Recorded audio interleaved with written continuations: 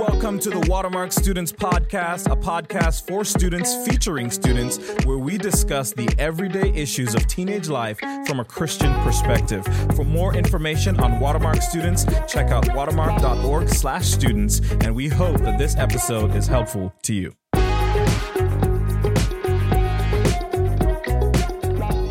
All right, what is up, everyone? Welcome back to another episode of the Watermark Students Podcast. I am so excited for today's topic, which is going to be teenagers asking a theologian questions about the Bible. And so I know a lot of you've been reading your Bible or you've thought about God, and there'll be just some things that maybe confuse you or make you wonder. Well, today is the day for your question to be asked. But first off, before we even get into that, let me go ahead and just introduce our guests. And I'll start out with just our two student guests today. And so Hattie, I'll start with you. Where do you go to school? What do you do? I go to J.J. Pierce High School. I'm going to be a senior. I swim for club and for Pierce. Yeah, that's basically it. Where do you swim? I do like the sprint events. So, cool. Yeah. Yeah, let's go. It's okay for me to already ask questions. What? Yeah, come on, Oren. This is your fun. But Hattie, you've been on this podcast before, right? What was your topic? Suffering well. Suffering well. So you guys got to go back and listen to that. And then another recurring guest that we have is Maddox. Maddox Vines is here with us today. So Maddox, tell us a little bit about yourself. I'm Maddox. I go to Trinity Christian Academy in Addison. I play football, strong safety. Yeah. Come on. And what was your podcast? Remind us. You've been on Join the Journey podcast. It was I think it was Exodus 16. Okay, sweet. Yeah. Well, y'all are both good to have you guys back in the studio. And then our actual star guest for the day is Oren Martin. And so, Oren, tell us why did we pick you as our theologian for teenagers to talk to? Well, I actually asked the same thing. Why did you pick me? I have no idea. No, really, why'd you pick me? Man, we picked you, one, just because not only your resume, but also truly, Oren, I guess this is where I'll encourage you, is just in staff prayer. I wasn't looking for that. Meetings for you, as I've just been, one, just sharpened, one, by your wisdom, because you have, just a little bit of your resume. You're the equipping director here at Watermark, and then before that, you taught at Southern Seminary. It's true. What did you teach? I taught systematic theology. Okay. At Southern Seminary and Boyce College for the last 10 years. Yeah, and so a lot of these questions, right, is like maybe stuff you were answering while you were teaching. But then not only that, I think, there may be a dozen people who have a THM or some theology degree that could come and answer these questions. But I can say, just from having got to watch Oren from afar, just your affection that you have for the Lord and the heart you have behind answering these questions is just unmatched. And so that's what I'm excited for, is because I think teenagers, that's not only are teenagers or people in general, not only are we looking for the answer, but we're also looking for God's heart and love behind these answers. And so I'm excited for this. But I'm excited. Before we even get into the questions, and there's a lot of really good questions here that I know everyone has wondered, but we want to start out with a little segment, Oren, that we're calling Keep Your Pastor Relevant, okay? And so you have one teenager at home, right? And then a couple of others that are soon to be teenagers. Yeah.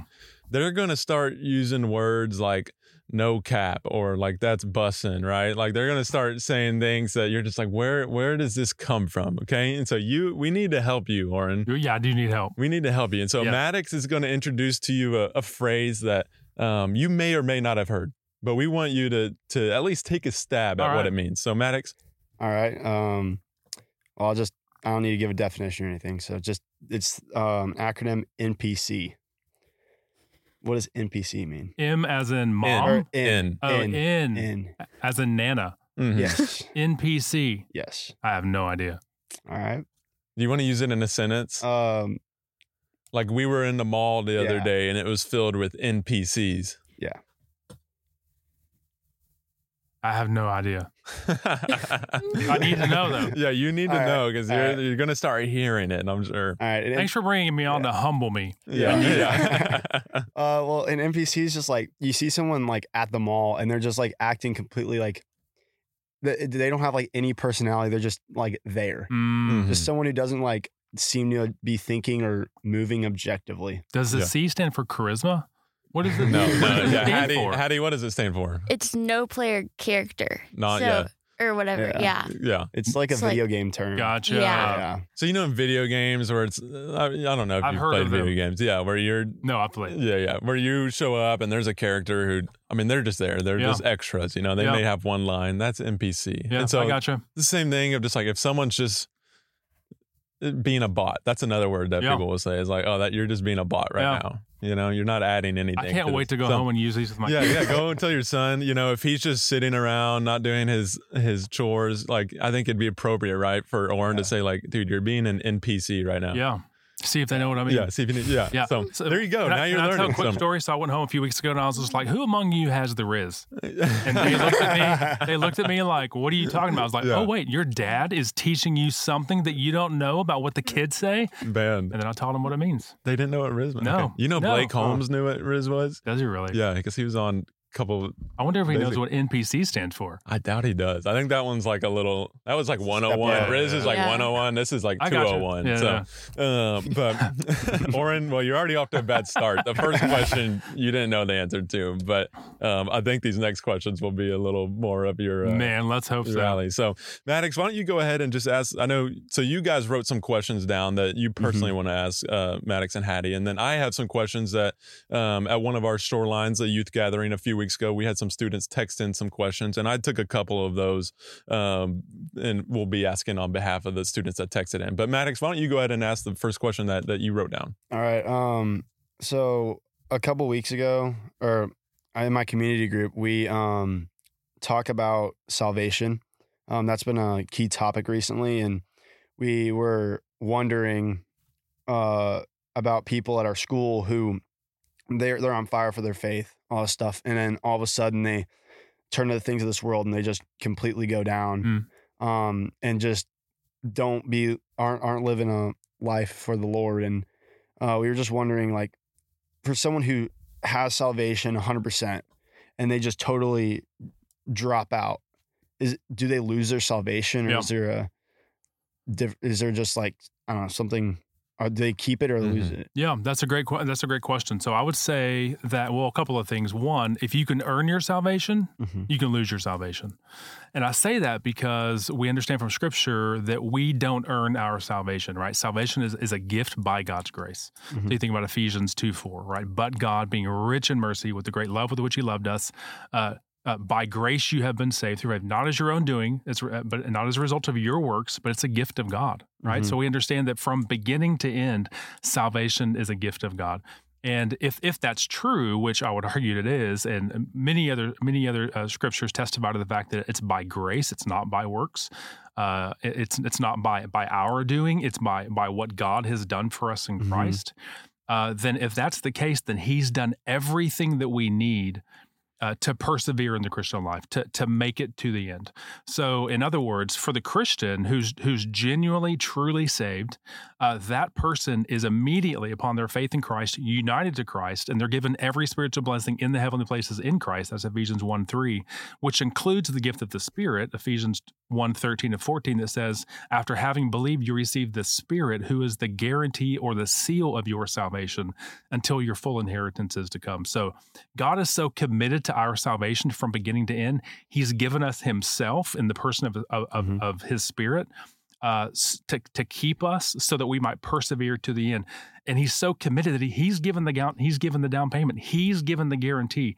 And so the guarantee of His salvation is the gift and person of the Spirit who will keep us so that we persevere to the end.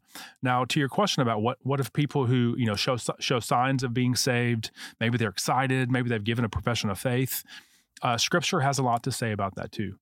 I think about Matthew 7 that says, not everyone who says to me, Lord, Lord, will enter the kingdom of heaven, but one who does the will of my Father. And they'll say to me in that day, Jesus says, didn't we do all these things in your name? Didn't we prophesy? And didn't we do all these miracles? And Jesus responds and says, depart from me, I never knew you. So in other words, there is such a thing in Scripture as a category of a false conversion, of someone who gives a profession of faith that for whatever reason, it's out of wrong motivations. And it may take some time. Maybe it takes 6 months. Maybe it takes 20 years. But eventually that false conversion will bear fruit. in them not professing faith, right? Or them denying Christ. And so what I would say to that is that was never a true conversion. Again, because if you're a true Christian, you will persevere to the end. Scripture has no other category for salvation. So I would call that a false conversion.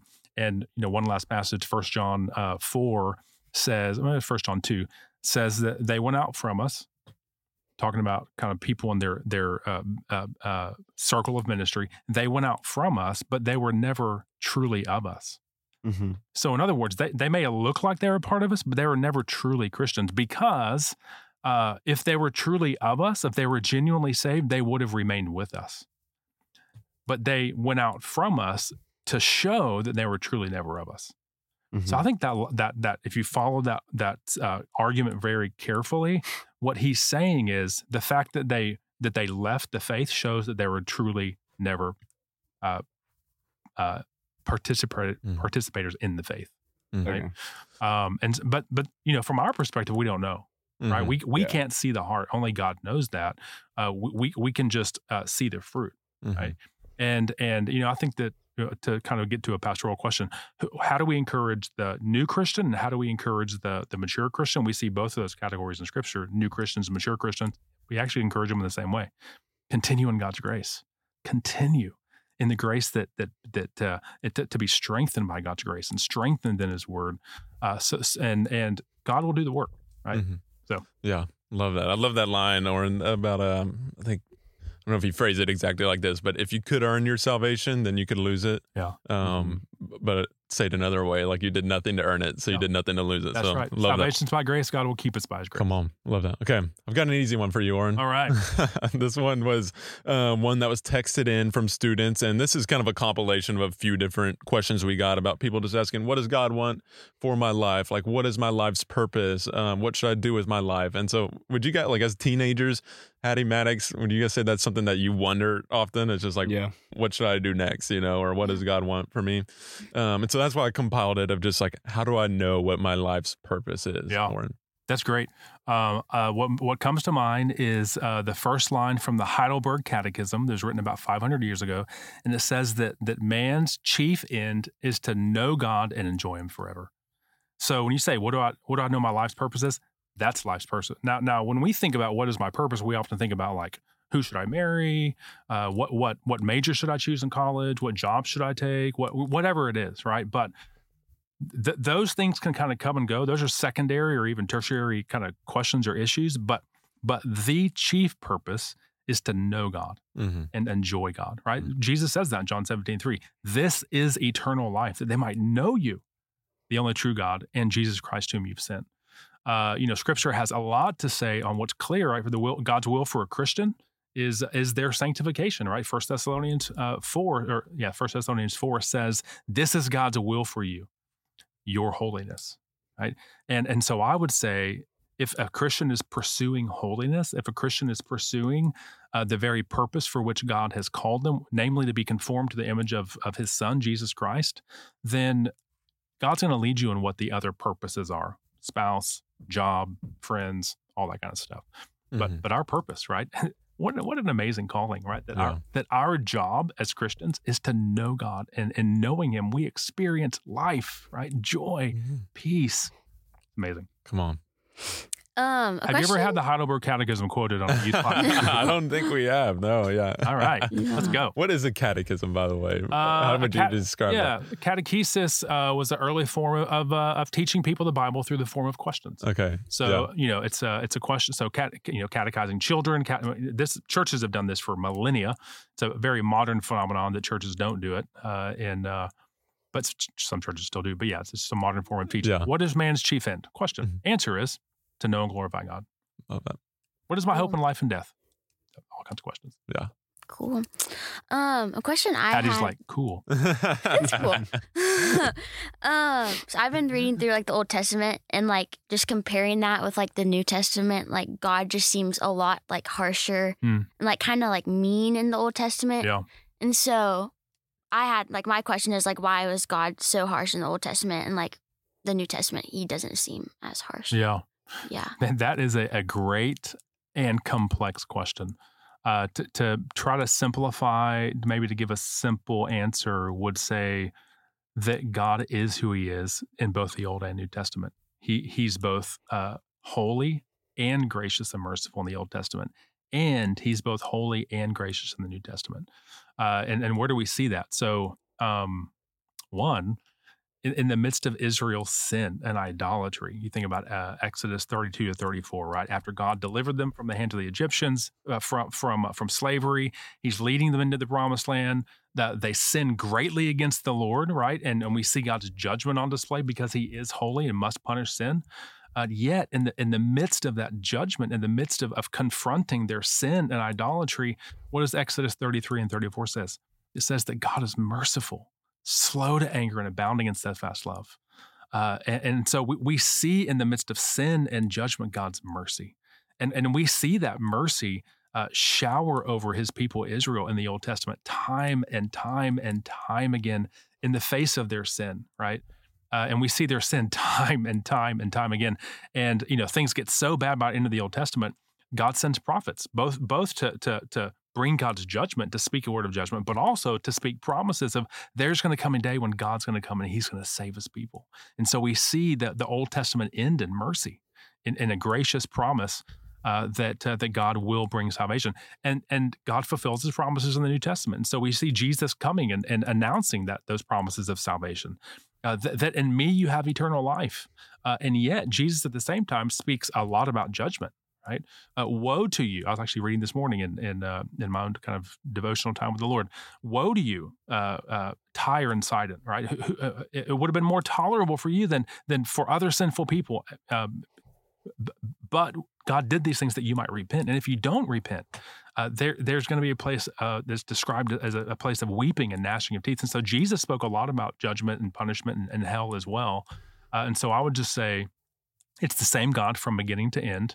And the second thing I would say, in addition to seeing his judgment against sin and his mercy in the face of sin, both in Old and New Testaments, is, for me, when I tend to maybe have those questions too, which is a real question, like God seems harsh.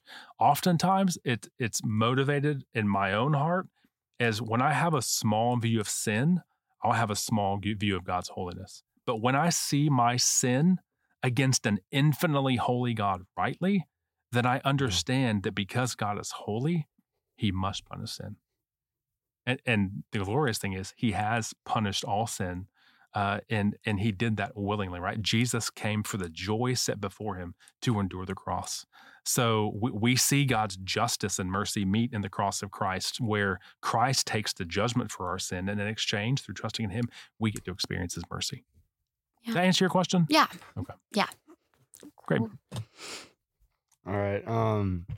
So my second question, I kind of was talking to my parents about this, and it just was a question that came to my mind about addictions, because recently I've been helping one of my friends through an addiction. And is it sin to like own something that could help feed someone else's, like a casino, a bar, something like that, where like you're not sinning, but you are profiting off of someone else's like possible addiction to it? Man, that's a good question. It actually makes me go back to that question we asked a couple of questions ago, that our chief end is to know God and enjoy him forever. And so I would ask this way: what would be a Christian's motivation for owning a bar, a casino, etc.? Right? And can they own a bar, casino, etc.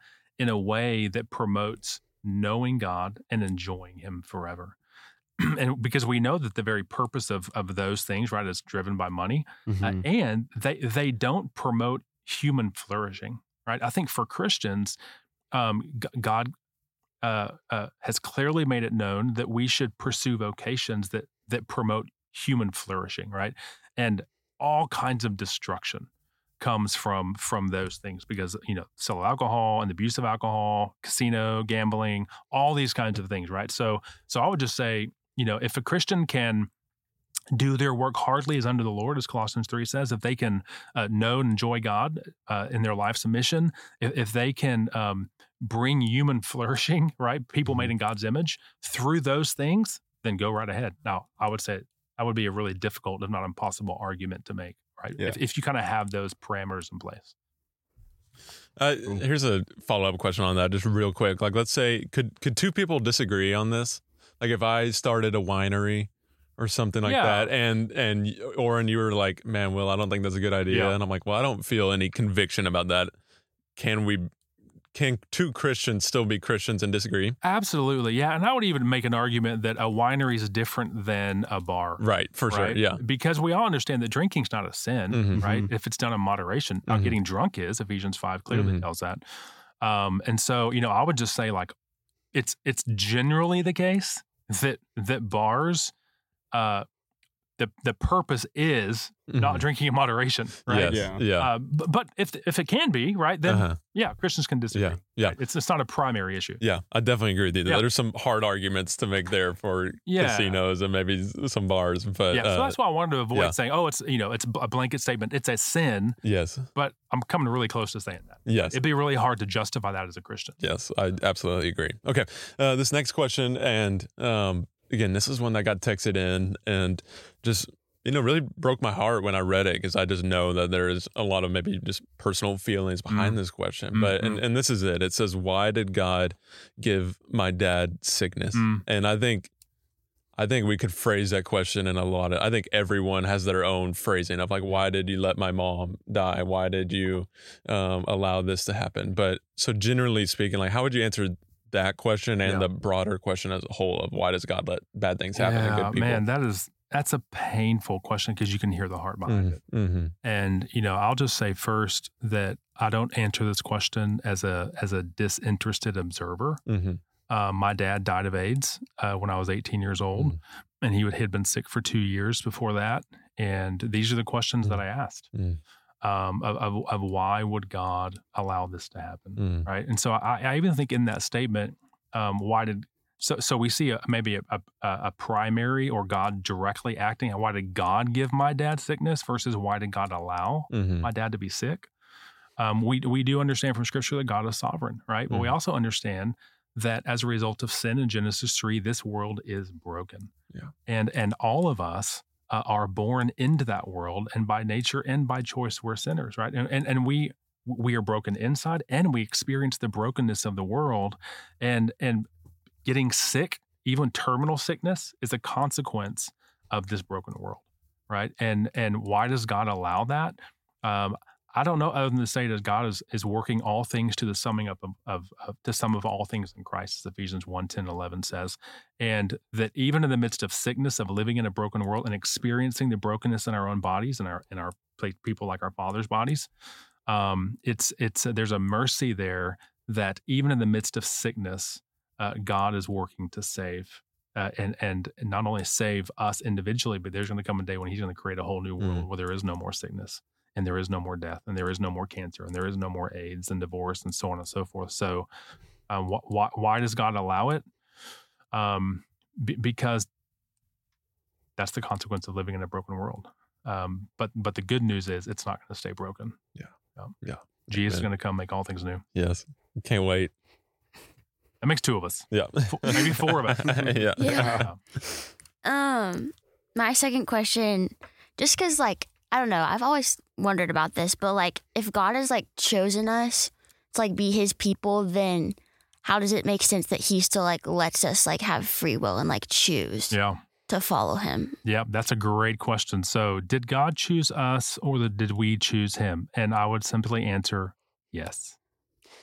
Both are true, right? Yeah. Which is, sounds kind of funny to our human, creaturely, finite minds. I'm not God. We're not God. We don't know the infinite mind of God and how those two things come together. But I don't know if I've read a better statement on how there's a word for this called compatibilism, that both things are true because Scripture teaches that they're true. One, that God is absolutely sovereign. He's declared the beginning from the end, Isaiah 46:10 says. That He has created darkness and light. that he's sovereign over peaceful cities and destructive cities, right? He's sovereign over everything, right? Life, death, light, darkness, history, right? Beginning and end. Yet, we also know from Scripture that we as men and women are responsible for our decisions, right? And we will be held accountable for our decisions. So, all that to say, like, Scripture teaches those twin truths equally and clearly. Where those two things come together, we simply lack the capacity to make those two things come together. Actually, Charles Spurgeon said something like that. He's like, God's sovereignty and our responsibility are like two train tracks running parallel. He said, where they meet, I don't know, right? Only God knows in the mind of God, but what God has ordained, right, we do freely, right? That's kind of the best statement I've ever heard. God ordains from eternity past what we do freely, right? The choices that we make are genuinely our choices. No one's coercing us. No one's twisting our arm and making us do these things. No, we are freely choosing those things. Yet those choices are in accordance with God's sovereign plan from the foundation of the world. Okay. Come on. Yeah. Love that. Does that make sense, Hattie? Yeah. It makes sense as much as we can say. Yeah, it makes right? no sense. Yeah, and I do think there's a personal and pastoral moment we can stop and say, we may not understand it, but we can trust the Lord because He is good. Mm-hmm. Where do we see that supreme goodness? We see that supreme goodness and love. Not in anything in us, but we see that supreme goodness and love demonstrated in the cross of Christ, right? God demonstrates His love toward us, Romans 5:8 says, in that while we were yet sinners, Christ died for us. So I don't have to look to X, Y, or Z, my circumstances, my bank account, my relationships, my job, my whatever, to know that God is love. I look to the cross of Christ. That's a demonstrable fact in history. So I may not understand how those two things come together, but I do understand that God can be trusted because of the goodness of Christ. Yeah. Love that. Thank you. Maddox, do you have one more question? I do. Okay. So I was talking with my small group leader about this one, just because I wanted to see if he had any questions. Because if he has a question, it's pretty major. So, in the Old Testament, he was reading and he found several references to the angel of the Lord. Yeah. He was wondering, because he used commentaries and stuff and found conflicting results, but he was wondering if that was Jesus. Yeah. That's a great question. And there have been all kinds of answers given. So, could you give an example? Like, I think is it Joshua when? Yep, there's the angel of the Lord, the army, right? Standing there. Also, Abraham in Genesis, I want to say 18, where an angel of the Lord comes to him, and yet this angel's identified with the Lord. And then also in Exodus, I want to say 3, where it's an angel of the Lord that comes to Moses. And then kind of later on, it's this angel somehow identified with the Lord, like it's called the Lord. So there is some mystery there. And, so some people will call those theophanies. Those are just appearances of God in kind of, maybe material form. Some people would say those are Christophanies, that it's actually the person of Christ who comes, kind of a pre-incarnate Christ, is what people would call it. And some people would just say, like, I don't know. And so what I would say is a couple of things. I don't think they're pre-incarnate appearances of Christ. This is maybe a technical argument, because there's something unique in the incarnation. So, the time when the Word became flesh, when the eternal Son of God, the second person of the Trinity, named the Word, John 1:18 tells us, assumes a human nature. That was a unique and unrepeatable event, right? In the fullness of time, God sent forth His Son, Galatians 4 says, born of a woman, born under the law, that He might redeem us from the curse of the law. So I just don't know what it means to say, well, Jesus took a pre-incarnate form too. He took a human body there, but then just kind of threw it off. I think that it tends to undermine or diminish the unique time whereby the Son took into union with Himself a human nature, right, a body and a soul. So I would lean against saying they're Christophanies. Was it God who's the other person in the lion's den or the fiery furnace with Daniel? I don't know. I have to tell a story. Augustine, in his book on the Trinity, which is the most exhaustive book on who God is as Father, Son, Holy Spirit, he goes through like 200 pages of examining every example of theophany, Christophany, what do you want to call it? And he comes to the end of it and he's like, I don't know.